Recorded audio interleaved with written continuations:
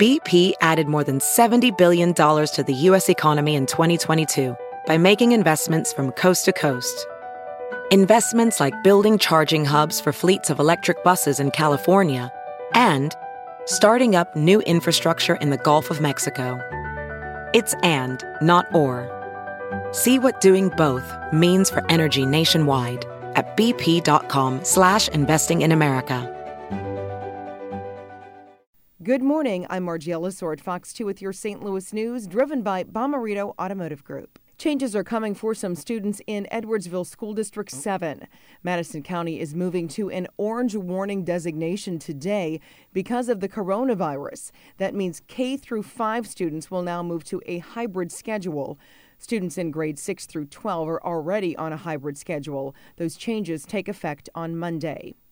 It looks like it's time to head back to the movies. AMC theaters are open again. Some St. Louis area Marcus theaters open today. Others will reopen next Friday. The Chase Park Plaza cinemas also open today. There's extra cleaning and hand sanitizer. Theaters are limited to 50% occupancy. The Urban League of Metropolitan St. Louis is hosting another food and toiletries giveaway this weekend. This one is moving to Illinois. It's tomorrow at Alton Square. The giveaway starts at noon. This summer, more than 35,000 families have been served during the weekly events, with more than $1.7 million in donated items. From the Fox 2 Weather Department, fantastic weather for your morning drive and for the entire day. Temperatures this morning are in the 50s to lower 60s. Another day of nearly full sunshine on the way with an afternoon high in the mid-80s.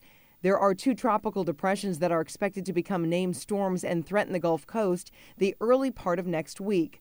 One is headed for Texas, Louisiana area. The other is headed for Florida.